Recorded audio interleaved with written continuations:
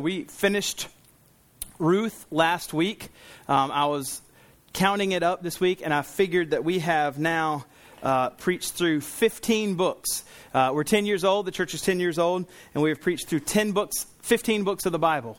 So that means in about another 30 years, I will have preached the entire Bible. So my goal is after these 40 years that I've been here, the first 10, I've preached 15. If I stay at that average, then I should have preached through basically the entire Bible after 40 years.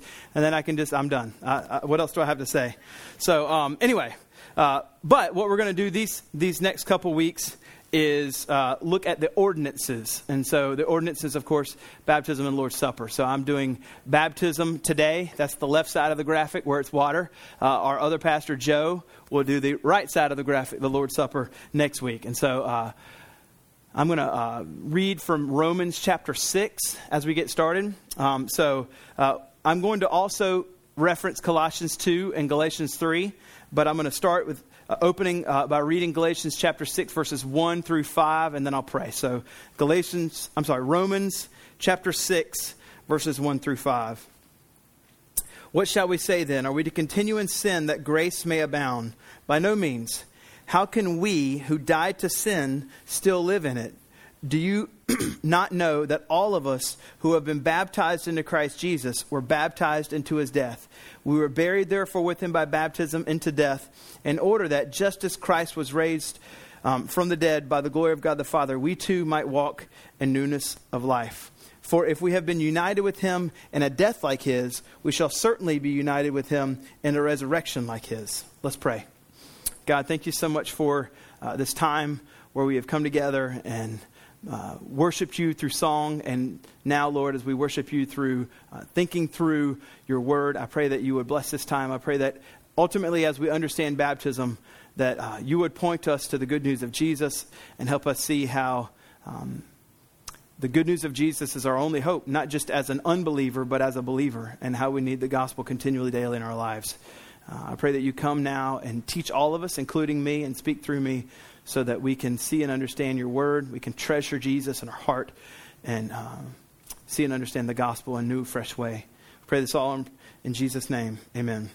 So this is a little bit different for me because usually I just pick verses of Scripture, pick a book and preach through it. And so this is rare. We do this maybe 3 to 4 to 5 times a year, do a topical sermon. But we wanted to talk through the ordinances these next 2 weeks, and then we're going to go into the book of James after that. So right back into another book. So what is the true church? What is the true church? John Calvin, about 500 years ago, answers this question for us. What is the true church? He says this: wherever we see the word of God purely preached and heard, and the sacraments administered according to Christ's institution, that means how Jesus started them and wanted them to be, there it is not to be doubted a true church of God exists. So a true church of God is where the word of God is rightly preached. And here at Remedy Church, we believe that means preaching through the Word of God, preaching through books, and the sacraments are rightly administered. Now, here at Remedy Church, we don't use the word sacrament.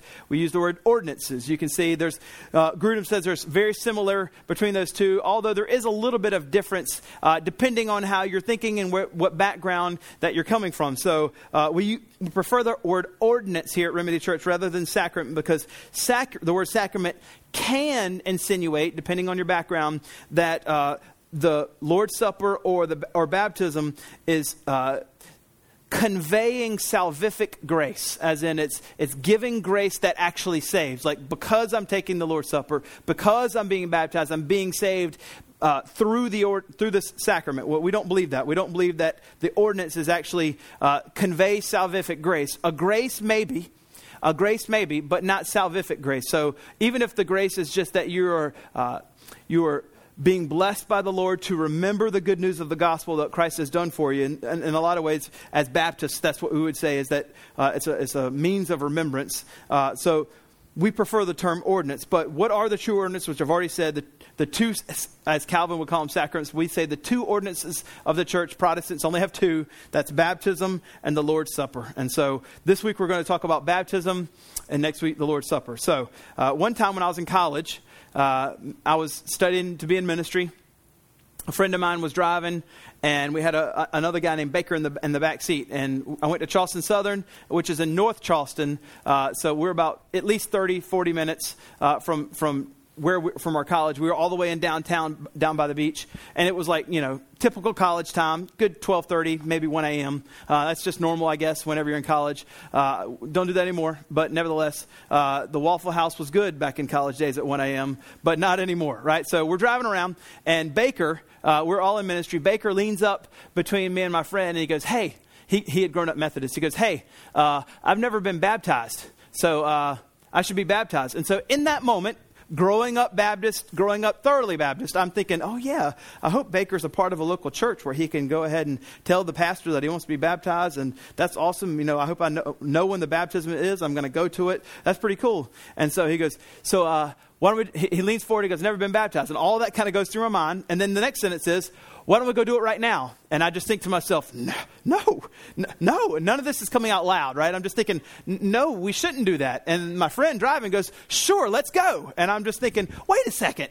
you grew up Baptist. What are you talking about, Mr. Driver? You shouldn't be saying that. And so we pull over, and so we go to the ocean, and I can't stop it. I mean, what can I do, right? I'm just kind of like Paul holding the coats, And so they go out to the ocean, and I'm standing there holding their sweatshirts and shoes, and I'm like, thinking in my head, I guess I'm the witness, because there should be. And so in the middle of the night, like at 1 a.m. in the freezing, and I wasn't going to get in it because first, I feel like it should be part of the church, right? And second is, I don't like cold water. I'm not a fan of cold water whatsoever. And so he says, I'm going to baptize you, and he baptizes him in the ocean, and then we go get back in the car, and then we drive back to Charleston Southern. And I'm just thinking, I don't know if that should have happened. I'm not sure. More on that in a second.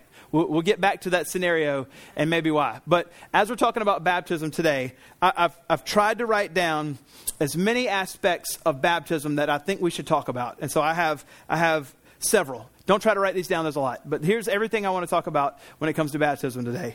The definition of baptism. What is baptism's meaning? Why should we be baptized? What does the Bible teach about baptism?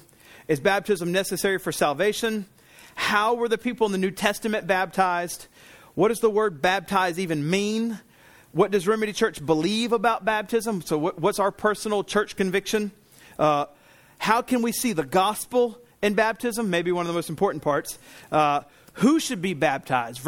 Pedo versus credo. Infants versus adults. Who should be baptized? How should we baptize? Immersion versus sprinkle. I just said that. When should we be baptized? Right at salvation or waiting a little while? What is the effect of baptism? What does it actually do? What are some of the key scriptures on baptism? And should you be baptized for membership? That's all. That's all I could think of. If you have more, certainly let me know, and I'll try to answer those. But those are the things I'm going to try to talk about when it comes to baptism today, so that we can have a thorough understanding of what it means to be baptized. And as you're listening today, so here's the goal. If you've been baptized, let this sermon refresh your soul as you remember the good news of Jesus and that you've been baptized and what he's done for you and everything that's symbolic about baptism. If you're a believer in Christ and you haven't been baptized by immersion after faith, let this sermon be the thing by the power of the Holy Spirit that persuades you that you should be. If you're not a Christian, become a Christian today. So anyway, baptism's definition. This comes from an abstract of principles from the Southern Baptists. It says this: baptism is an ordinance of the Lord Jesus Christ. So something that Jesus started, obligatory, or something that every a believer should feel obligated to do, wherein he is immersed in the water in the name of the Father, Son, and the Holy Spirit, as a sign of his fellowship with the death and resurrection of Jesus and his remission or forgiveness of sins and giving himself to God, and then to live and walk in newness of life. And it's a prerequisite to church fellowship or prerequisite to church membership. So you must be baptized in order to become a member, and a prerequisite to participation in the Lord's Supper. You should be baptized before you take the Lord's Supper. So that's a kind of a big, broad definition. We're going to talk about several of those things as we go through here. So some general information. What is baptism's meaning? Mainly, the meaning of baptism is publicly putting on display to the church that you have now been united with Christ. Now, you've already been united with Christ before you're baptized. But when you are baptized, it's a public display to the church that you have been united with Christ. As Romans chapter 6, as I read, says this, by no means, what shall we say? Shall we continue to great sin? By no means. How can one who died to sin still live in it? Do you not know that all of us who have been baptized into Christ Jesus were baptized into his death? When we were buried, therefore, with him by baptism into death, in order that just as Christ was raised from the dead by the glory of the Father, we might too walk in newness of life. In other words, so baptism is symbolic of your union with Christ, in that whenever you are being buried, it's symbolic of the fact before you became a Christian that you were buried in sin and you were hopeless. And then Christ came and made you alive. So it's baptism symbolic of the fact that you were dead in your sins beforehand. And then whenever you believe in Christ and you're washed of your sins and you are now raised in newness of life, you come out of the water symbolically showing what has already spiritually happened to you, that you were dead and then made alive. And so that's why baptism is usually done by immersion, because you were taken down into the water, symbolizing the previous life that you lived. And now you're raised to walk. And now whenever we're raised, we don't just live our own life how we want to. Now we live, as it says, in newness of life. We live in a very new way, showing that we are now united with Christ. And so the life we live is not mine anymore. It's not what I want to do. Instead, it's what Christ wants me to do. So another text would be Colossians chapter 2. I've already referenced it, will be there. Colossians chapter 2, verse 12. Having been buried with Jesus in baptism, in which you were also raised with him through faith in the powerful working of God who raised him from the dead. So those who have been converted by Jesus, those who have put their faith in him, have also been transferred into God's kingdom, and they've conquered death because they have union with Christ. So as I said, one of the key meanings of baptism is union with Christ. The next one is in Galatians chapter 3, verse 26. I'm going to come back to these and say some more things about them. But Galatians chapter 3, 26 and 27 says, For in Christ Jesus you are all sons of God through faith. For as many of you have been baptized into Christ, have also put on Christ. So to be a Christian means to be clothed with the righteousness of Christ. This, again, is symbolizing your union with him. And all who have been immersed into Christ via baptism now belong to Jesus. You've been united with him. So baptism, John Piper says it this way about baptism, talking about its meaning. Baptism gets its meaning and its importance from the death of Jesus Christ, the Son of God, in our place for our sins, and from his triumph over death in the resurrection that guarantees our new and everlasting life. Baptism has meaning and importance only because the death and resurrection of Jesus are infinitely important for our rescue from the wrath of God and our everlasting joy in his glorious presence. And so baptism shows that whenever we are buried, we had the wrath of God upon us, and our life was hopeless until he came and awakened our hearts or regenerated us. And so coming out of the water is symbolic of the fact that we now have been raised out of death into the power of Christ. So why should we be baptized? Why should we be baptized? Well, there'd be a couple reasons. And if you grew up in Sunday school, you could probably say the answer is Jesus. And that's good. That'd be really close, right? Because Jesus, for two reasons. One, Jesus told us to. In the Great Commission, Matthew 28:19 says this, Go therefore and make disciples of all nations, baptizing them in the name of the Father, Son, and the Holy Spirit. So that's the first reason, because Jesus told us to. But the second reason, which we see in Matthew chapter 3, is that Jesus himself was baptized. Give us the example. So he himself has done what he calls us to do. Now, when we talk about Matthew 28, the Great Commission, whenever it says, go make disciples, baptizing them in the name of the Father and Son and the Holy Spirit, we shouldn't look past this fact that Jesus puts together the fact that one is made a disciple, and once they've been made a disciple, then they are baptized. Go therefore and make disciples, baptizing them in the name of the Father, Son, and the Holy Spirit. So should somebody be baptized? So we're going to come back to, I promise, if you have questions, I'm going to answer likely every one of them. But there's several things I want to make sure I talk through. You heard the big list of questions. The next one was, should you be baptized for membership? Now, there is actually disagreement even in Baptist circles on this. Should you be baptized? As in, when I say baptized, I always mean after you've put your faith in Jesus, should you be baptized by immersion as a believer in order to be a member of a church? There are Baptist churches that would say, if you were baptized as an infant and then became a Christian, and when I say baptized, I don't mean immersed. Usually you don't immerse infants. That's kind of dangerous. So they're sprinkled. But some Baptist churches would say if you were baptized as an infant and then you become a Christian, they'll actually admit you into church membership. But here at Remedy Church, we don't do that. We say you still have to be baptized by immersion after faith. And the reason why is this. Grudem says it this way, Wayne Grudem in Systematic. He says, the fact that baptism is an outward sign of entrance into the church, the body of Christ, that's the church universal. So that's every person. The church universal is every person in the world that's a Christian. They're part of the church universal. You're part of two churches at once, the church universal and the local. And every Christian should be a part of both. It's not enough for us to be a part of the universal church and not a local expression. We're always supposed to be, and it's foreign in the mind of any New Testament person to say, I'm just part of the church universal and not the local body. So the fact that you've had the outward sign of entrance into the church universal, the body of Christ, it would also make it appropriate to require that baptism is necessary for someone to be counted as a member of a local church. You should be baptized in order to be a member of a local church. Now, how should we be baptized? In other words, the mode. I just talked about baptism as an infant. Presumably that's sprinkling versus immersion. How should we be baptized? Now, some of you might know this, but the word baptize is a transliterated word. Now, what that means is this. The word in Greek is baptizo, and instead of translating it, we didn't do that. We transliterated it, which means we took the Greek word and we just made it an English word. So we did that with deacon as well. The word in Greek, diakonos, instead of translating it into servant in the Bible, we didn't want to do that. Instead, we just transliterated it and we just made the Greek word an English word, deacon. Diakonos is deacon rather than diakonos translated as servant. Well, baptize is the same thing.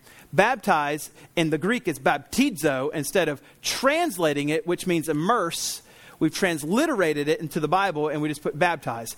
The reason why, obviously, is theology over the last 2,000 years. If all the Bibles, instead of writing baptize, wrote immerse, half of the denominations wouldn't like that version. They would say, I don't like that it says immerse because we don't immerse. So because of the controversy, they just transliterate the word. They just take their Greek word and turn it into an English word. The same thing with deacon. Whenever you tell everybody that are deacons, whenever they want power in the church, you're like, actually, you're just a servant. Then in some Baptist churches, that's not pretty popular. But here at Remedy Church, our deacons, praise the Lord, they know. Deacon means servant. That's what our deacons do, is serve. And the elders, the pastors, will be the one that minister the word and lead in shepherding. But anyway, back to this. So what do we mean when we say, how should you be baptized? The word baptize, as I said, is translated immerse. The word baptizo means to immerse or dip or plunge or to be drowned. Literally, it can also mean that. So it would be more accurate to say, every time you see the word baptize in the Bible, that you read immerse. Every time you read the word baptize, you should read the word immerse. So in Romans chapter 6, whenever you see that, you could read it this way. Verse 3, do you not know that all of us who have been immersed into Christ Jesus were immersed into his death? We were buried. Now, buried makes more sense whenever I know that baptizo means immersed. So the symbolic nature of being taken down into the water, being buried with Christ, and being resurrected isn't carried through in a sprinkling, because you don't actually have the symbolic nature of being buried and resurrected. In immersion, it is. So there is a word for immersion in Greek, rantizo. And every time you see the word baptizo, the New Testament writer, doesn't put rantizo, sprinkle. Instead, he puts baptizo, immerse. So the writers did have a word for sprinkle that they did not use, because for the New Testament writers, baptizo means immersion. And so how should one be baptized? They should be baptized by immersion. I'll just give you a couple examples of how we know baptizo in Greek means to go underwater rather than have water sprinkled. Acts 8, he commanded the chariot to stop and they both went down into the water, Philip and the eunuch, and he baptized or immersed him. And then it says, and then they came up out of the water and the Spirit of the Lord carried Philip away. Now, you can't come out of the water unless you've been immersed into the water, right? Another place in Matthew 3, this is when Jesus was baptized. And when Jesus was baptized or immersed, immediately he came up out of the water, and behold, the heavens were open, and he saw the Spirit of God descending on him like a dove. That's the Holy Spirit coming to rest on him. And behold, this is one of the few places in the New Testament where the Trinity is present. You have the Holy Spirit descending, God the Father speaking from heaven, saying, this is my beloved Son, with whom I am well pleased, and Jesus there. It's one of the few places in the New Testament where you have the entire Trinity present. But coming up out of the water and went up out of the water are just many verses that show us you can't do that unless you've actually been immersed into water. If you've been sprinkled, then you can't come out of it. So, and also, as I've said, the symbolism of Colossians 2 and Romans 2 only makes sense of being buried and resurrected if you talk about immersion. It doesn't make sense of being buried and resurrected if you're talking about being sprinkled. So, how should one be baptized? They should be baptized by immersion. Wayne Grudem says it this way: when the candidate for baptism goes down into the water, it's a picture of going down into the grave and being buried. Coming out of the water is then a picture of being raised with Christ to walk in newness of life. Baptism thus very clearly pictures death to one's old way of life and rising to a new kind of life. But baptism by sprinkling and pouring simply misses this symbolism. And so, how should we be baptized? We should be immersed. One other thing we can say about how is this. Whenever it says in the Great Commission that how we should be baptized is in the name of the Father and the Son and the Holy Spirit. You should be baptized in the Trinity. As a matter of fact, in the first early church, whenever they baptized you by immersion in the Trinity, they actually did it forward, and they did it 3 times. They did it in the Father and in the Son. They dipped you down 3 times. We're going to do that on our next one just for fun. So whoever's next, we're going to do. I'm not just kidding. I don't have the arm strength to do it 3 times. But anyway, that's how they used to do it. We just do it once now. I don't know why they did it 3 times like that forward, but they did. Anyway, who should be baptized? Who should be baptized? Now, what I mean by here is, when is it that a person should be baptized? Who is it? Those who have believed in Christ, that's who should be baptized. If you have put your faith in Christ Jesus, you have expressed that you are a sinner, you know that you're a sinner, you confessed your sin, you've asked for forgiveness in sin, and you are now a believer in Christ Jesus. That is the person that should be baptized. It's a very clear pattern that after faith is whenever you should be baptized. Every clear instance of baptism in the entire New Testament is a believer after faith has been put in Jesus. There is not one New Testament example of someone getting baptized before faith. Every single New Testament example is someone being baptized after faith. Here's just a few. Acts 2. Now, as we read through Acts 2, Luke, who wrote the book of Acts, says it in several ways. Like getting saved, he says it in several ways. But it's clear that he means that someone put their faith in Christ and then they got baptized. Here it is, Acts 2. Those who received his word, that's becoming a Christ follower, were baptized, were immersed, and they were added that day about 3,000 souls. Here's another one. In Acts 8, but when they believed Philip as he preached the good news about the kingdom, then they were baptized, both men and women. So belief, then baptism. And another place in Acts 10, while Peter was saying these things, the Holy Spirit fell on everyone who heard the word. And believers from among the circumcision had come with Peter and were amazed because, here it is, the gift of the Holy Spirit was poured out on them. For in their hearing, they were speaking in tongues and extolling God. And so the Holy Spirit is poured out on them. Clearly we know through New Testament that if someone has received the Holy Spirit, they become a Christian. So they're believers in Christ now. And then Peter says, can anyone withhold water for baptizing these people who have received the Holy Spirit just as we have? They became Christians, then they were baptized. Acts 16, Lydia from Thyatira, she was a seller of purple goods and was a worshiper of God. And here it is, the Lord opened her heart to pay attention to what was said by Paul. And after she was saved, then she was baptized. And so that's Acts 16. So we see the pattern as we read through the New Testament. Who should be saved? It's the person that's put their faith in Christ Jesus. And after they put their faith in Christ Jesus, then they should be baptized. These were the New Testament examples that once someone does this, then they're saved. Now, baptism shows that we are now counting ourselves as dead, that we are being raised in Christ to live a new way of life. Further, that we've been cleansed by the water. It's a symbolic cleansing. We've already been cleansed spiritually, but the water is symbolizing this cleansing or forgiveness of sin, and then we're being raised in life. And all these theological truths that have happened to the believer simply haven't happened to the person if they're being baptized, if they haven't professed their faith in Christ. So it only makes sense then, with all the symbolic things that are happening in baptism, that you wouldn't baptize someone that isn't a Christian yet, because those things haven't even happened to them yet. So when should someone be baptized? When should someone be baptized? Now, this is a little bit different than who. Because you'd say when? After faith. Yes, we've said that. But when after faith? That's a pretty tricky question. It can get pretty tricky. We've already determined it should be after faith. But when after faith? Should it be the exact same day? Should it be that week? Should it be that month? Here's the problem. When you read New Testament texts, they basically say, immediately someone is baptized. Immediately someone is baptized. Now, Jesus has ordained that baptism and Lord's Supper be ordinance of the church, and the church should do it.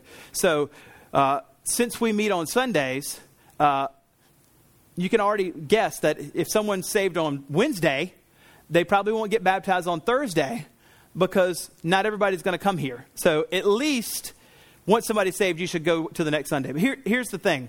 I've been in youth ministry for a long time. Now, I've been pastor for the last 10 years. But before that, since like 1995 or something like that, a long time, I'd been in youth ministry. And as I was in youth ministry at churches and at camps, I had this conversation with lots and lots of people. So they would say, as a teenager to me, they'd be like 15. They'd say, hey, so I was baptized. I was saved at age 6 or 7 or 8 and baptized because the pastor said, since you're a Christian, you get baptized. But looking back now, I really wasn't a Christian. I thought I understood, but I didn't understand anything. And now that I'm a 15-year-old, I actually understand the gospel. And I just got saved, like within the last week. I really am a Christian now. And so it seems to me as I read the Bible that I should be baptized after I'm a Christian. So the other baptism, I wasn't really a Christian. So now I want to be baptized. So this is when it gets tricky when you say, when should someone be baptized? Should it be the same day? Should it be the same month? Should it be the same year? The New Testament, as you read it, and all indications we have, we see examples of adults. We don't have too many examples of children being baptized. And so it's tricky when you start talking about children being baptized, because you want to know that they're a believer in Christ. So even in my own family, my oldest has been baptized, but the next 3 after her are Christians. They've put their faith in Christ, and we've even in our own family delayed it a little bit because they're children. And so we want to make sure that they're believers. I don't tell them that they're not a Christian. You know, we know that you don't have to be baptized in order to go to heaven, right? When Jesus was on the cross and one guy's, scolding him and the other guy's not, and it's like, hey, stop scolding him. He looks at this guy and he says, today you'll be with me in paradise. That guy never got baptized, but he went to heaven. So we know you don't have to be baptized in order to go to heaven. But, when should they be baptized? When should they be baptized? So, in response to the phenomenon, especially in Baptist churches in the South, with children, there is a little bit of a delay sometimes. Now, that's just my own family. We don't impose that. I don't impose that church-wide. So if you have young children that want to be baptized and they're a believer, we'd want to meet with them. And that actually, we'd do that with any adult. When should someone be baptized? At Remedy Church, when they've professed faith and they've had a chance to meet with Joe or I so that we can talk with them about what it means to be a believer in Christ. They've put their faith in Christ. And this means they don't believe that God exists. The devil believed that God exists, right? So believing that God exists isn't salvation. It's trusting in Christ's work on the cross for you, for your behalf, in order to be forgiven of your sin, confessing your sin, that you're a sinner, and that your only hope is Christ. That's what we mean by that they've put their faith. And so it doesn't have to be like they also have read systematic theology and they understand every single ology there is in theology, right? It's faith in Christ is what's necessary. So if you're a believer in Christ, then when you should be baptized, the pattern of the New Testament is that it should be immediate as possible after belief in Jesus. And so at Remedy Church, that means, especially as adults, once you become a believer in Christ, you meet with Joe or I, we talk with you, and then we think that at baptism, it's not just a public profession of your faith publicly, but also at Remedy Church, we think there should be a testimony. So like the church should know how you became a Christian. And the way we do that's through a video. That just is much easier. So when should someone be baptized? Here at Remedy Church, right after, as immediately as they've been saved, and as fast as we can get you in the water. So we own our own baptismal, so we can do it. As a matter of fact, another church is borrowing it right now, so and they're doing baptism, so it's pretty awesome. Even though it got stolen from the trailer, we're good now. We have one. So what is the effect? What is the effect of baptism? What I mean by that is, you might say, which I just kind of alluded to with the man on the man that was crucified next to Jesus. Some would say that baptism actually saves you. Like you need to be baptized in order to be saved. So what is the effect? Does baptism actually regenerate you? Does it actually awaken you to understand that you need to be saved? Or is baptism salvific? Does it convey grace in a salvific way that you're actually saved? Some texts have been used by people to say that baptism itself saves. Now, I don't believe that, right? Trusting in Christ alone for salvation is what saves. That's a standard kind of Protestant belief. Some have used texts like this, Mark 16:16. Whoever believes and is baptized will be saved, but whoever does not believe will be condemned. And even in the second part, we can see that non-belief condemns, therefore belief doesn't condemn. Another place is 1 Peter 3:21. Baptism, which corresponds to this, now saves you, not as a removal of dirt, but not as a removal from dirt from the body, but as an appeal to God for a good conscience through the resurrection of Jesus. But when you read it, it says, baptism, which corresponds to this, now saves you. Then you could think to yourself, well, there's two texts that say baptism saves. Now, Hermeneutics 101, we've talked about this several times. You don't build a theology interpreting one scripture. If one scripture isn't clear, then you move out to the chapter, you move out to the book, and you move out to the New Testament, and you collect all the texts that talk about that are even more clear, and you build a theology about something based on the clearer text, not the unclear text. So when you read that, when it says, baptism which corresponds to this now saves you, you might think, well, then baptism saves. But it doesn't. Even in that very text, you can see where it says, as an appeal to God for a good conscience. Where an appeal to God for a good conscience is faith. So you have actually put your faith in Christ. And the only appeal that we can do is faith in Christ. That's the only way we can appeal to God for the good conscience, is because we put our faith. So faith occurred first. Even in this verse, faith is what saves you, and then you're baptized. And so what is the effect of baptism? The effect of baptism, it's not regenerative. Is that the right word? It's not salvific. Instead, it's symbolic. The effect of baptism is that whenever you are baptized, you are symbolically pointing out to everybody that's there, this is what happened to me, 2 weeks ago or 5 days ago or whenever it was I got saved. I was dead in my sins. Christ came and awoke me. He regenerated me. And now he has given me new life. He cleansed me from my sin. That's what the water is. And now he's raised me and given me new life. And now the life I walk, the life I live is united with Christ. And he's the one who's living through me. So the effect of baptism is that is a public demonstration of what's happened. So the key text, which I've already referred to, one was Colossians chapter 2. That shows us that baptism is for believers only. It says that you've been buried. This is immersion language. And it says through faith. Again, faith is for people that are believers. And so we see baptism is for believers.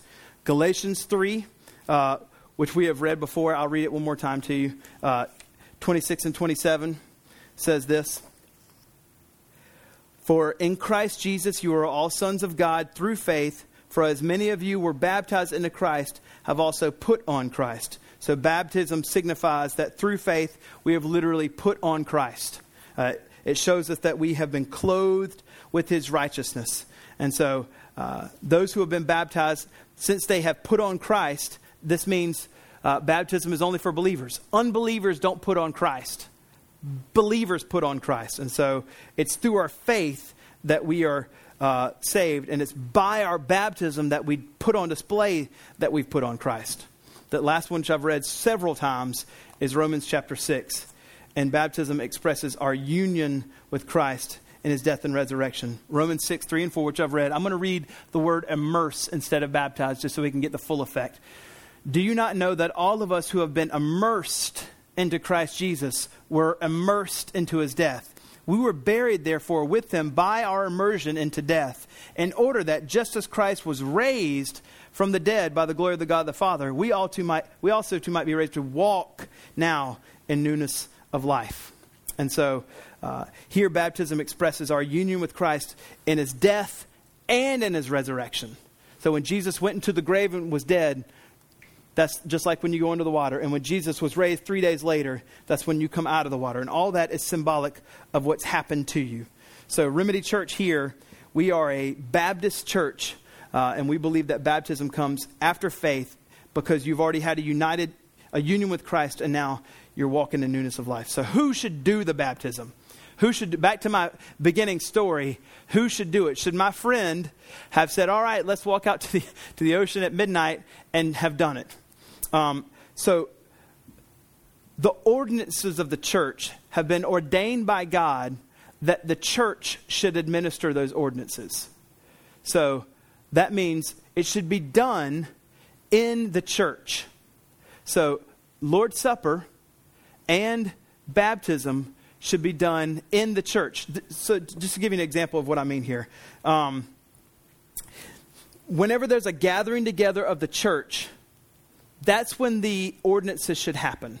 So one time whenever I was at a youth camp, we had gone there it's Monday through Friday. And if you've been to youth camp, you know that God really moves on Thursdays. Like Thursday is God's day. You know, that's whenever everybody is getting saved, right? So we had been to youth camp Monday, Tuesday, Wednesday, and everybody had kind of had some halfway crying moments. But on Thursday, that's whenever the tears flow, right? And so the camp had this kind of tradition after the worship service that night that we would walk out to the lake and we would all take the Lord's Supper together.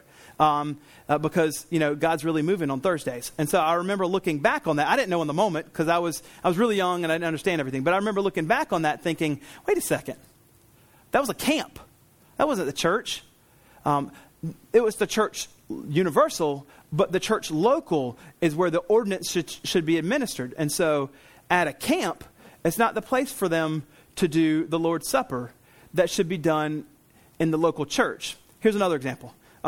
Whenever I went to Charleston Southern, right after I graduated, on one of their Wednesday and Thursday nights, they brought in a speaker, like really, really awesome, dynamic speaker, and he spoke, and lots of people got saved, and they were all in the moment, and they said, all these people are getting saved, let's baptize. And so they went down to the university pool right then. Everybody just went down there, and they started baptizing like 50 or 60 people that day on a Wednesday night at the university. And you hear that, and you're like, man, that's awesome. But they're not a church. They're a parachurch. They're a college ministry. And it's not the college ministry's ordinance to do. So who should do this? Who should do this? The answer is baptism and the Lord's Supper are ordinances of the church and should be therefore administered by the local body of the church within there. And there's a couple reasons I would say that. One, celebration. Whenever my friend at midnight went out to the ocean and got baptized by my other friend while I stood there and held the coats and shoes, when he did that, he withheld the celebration of not only his family, his immediate family, but the actual church that he went to, his actual local body. They didn't get to be there in that moment and celebrate with him. Wow, look at this public profession of faith. We're so excited what God has done. And that's a means of grace for us in the local church that whenever someone's baptized, you know, we clap. We're like, yes, God has moved. God has saved this person. Yes, we're excited. And so that's one reason. The second reason, and maybe more important, is accountability. So if you do it outside of the local church, you withhold not on purpose, but you withhold the celebration that the local body could have had. The second is the accountability. So whenever you publicly get baptized in your church in front of your people, they now know this person has publicly said that they're a Christian. Now, in America, it's not quite the big deal, right? We get baptized in America and no one's going to say anything to you. But if you are a Muslim in a predominantly Muslim country and you get baptized and you publicly tell people, I'm a follower of Jesus now, then everybody knows and everybody is holding you to a different level of accountability. And so doing that in the context of your local church provides the church now, because you've publicly done this, a context where they can say, we now know that you're a believer and we can walk alongside you as a brother and sister in Christ and hold you accountable to what it means to be in this church, and vice versa. Now that you're a part of that, you can do that with them. And so baptisms and Lord's Supper should be done in the context of the church, because this, I think, is the God-ordained means of how the ordinances should happen.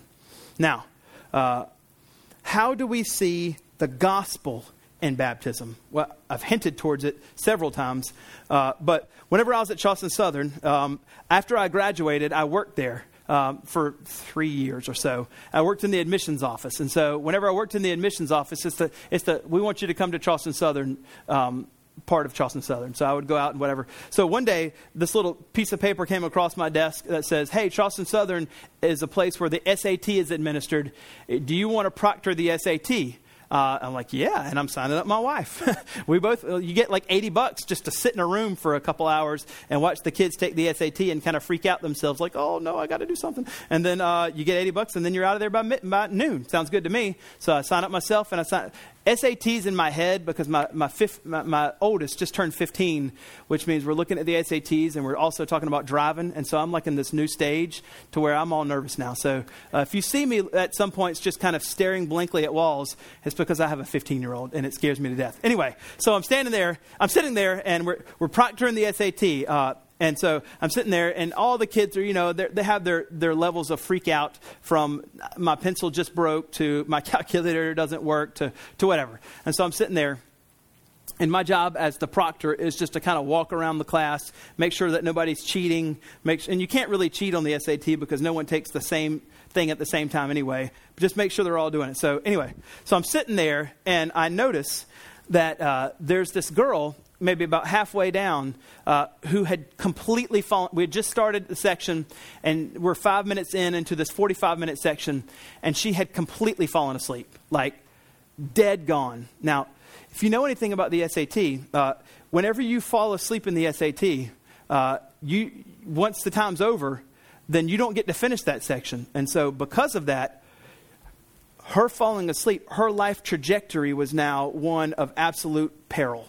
So because she's fallen asleep, she's going to fail the SAT. She's never going to get into college. She's going to fail life. And now her whole life is going to be an absolute mess disaster because she's fallen asleep in the SAT. And so this is what I do.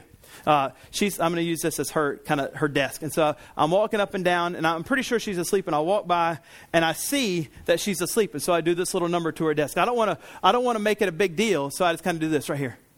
Like just tap it with my leg, right? And so when I tap it with my leg, she like wakes up and she's like, oh, I'm taking the SAT. And then she gets back in there and she starts taking and she finishes. And then because she finished the SAT, she made a perfect score and she got into Harvard. And then she went on to be the most successful, I'm sure, person out of Charleston ever.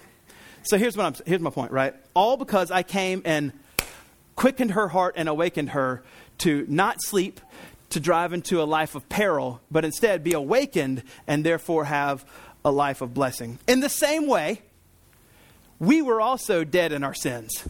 And Jesus came, and this is not in the exact same way, obviously, right? But I'm using a story to try to make a point.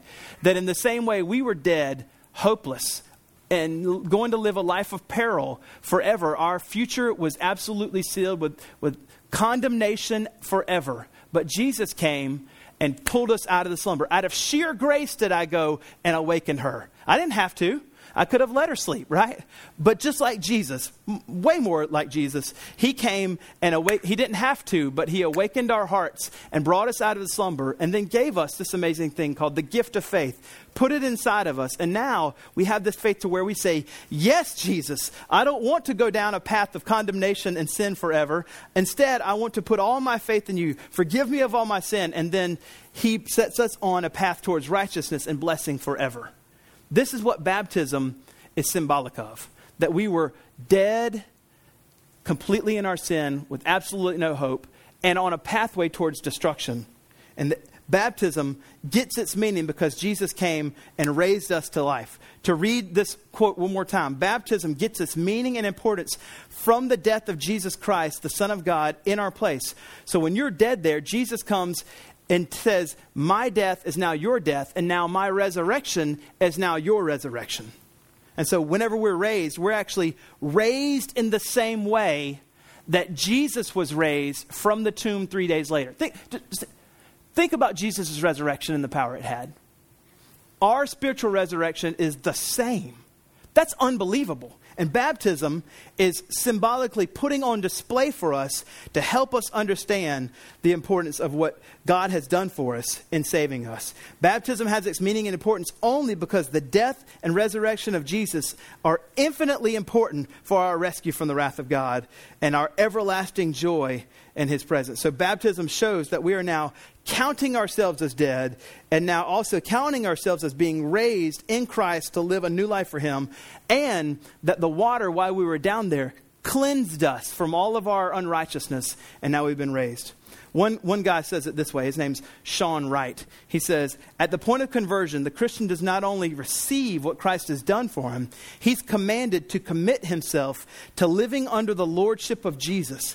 Now that Christ has saved him, he is to live in obedience to him. Baptism reminds the believer that he's no longer who he used to be, and so he should live now for Christ. He is a new creation who has been raised to walk in newness of life.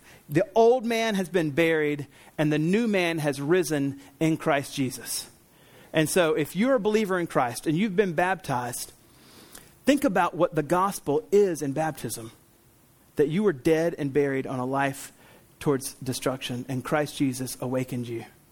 If you've been baptized, you have publicly put on display that. So now just remember this. You are raised to walk in newness of life. Every day, you are raised to walk in newness of life. Therefore, live this out every single day by the power of the Holy Spirit. If you're a believer in Christ and you haven't been baptized, then be baptized. Come and talk to me after the service. We want to know when you want to get baptized, and let's do it. Let's get you baptized. The Lord commands it. The Lord has done it for us as an example, and he wants every single one of you to do it. If you're not a believer in Christ, this is what you need to do. Trust in Christ this morning, right now. Be forgiven of all your sin. Be awakened from your slumber. Be awakened from your death. And put your faith in Christ. Be forgiven of all your sin. And live forever with Jesus, your Savior. That's all you need to do. I'm going to pray, and we're going to go into our time of the Lord's Supper, where we celebrate this amazing work that's happened to us as believers. Let's pray together. Jesus, we thank you so much for your love, your mercy that you've given to us in Christ. We thank you for this gift of baptism that you've given to us so that we can understand more fully what's actually happened to us spiritually. That we were dead in our sins, and that Christ Jesus came and awakened us and resurrected us, washed us of our sin, and has now put us on a path towards righteousness. Thank you so much for this gift of baptism that we can all receive, reminding us of this gospel, this great news of what Jesus has done for us. You are so kind, God. You are so good. Thank you for Jesus. We pray this all in Jesus' name. Amen. As I said, we're going to go into a time of the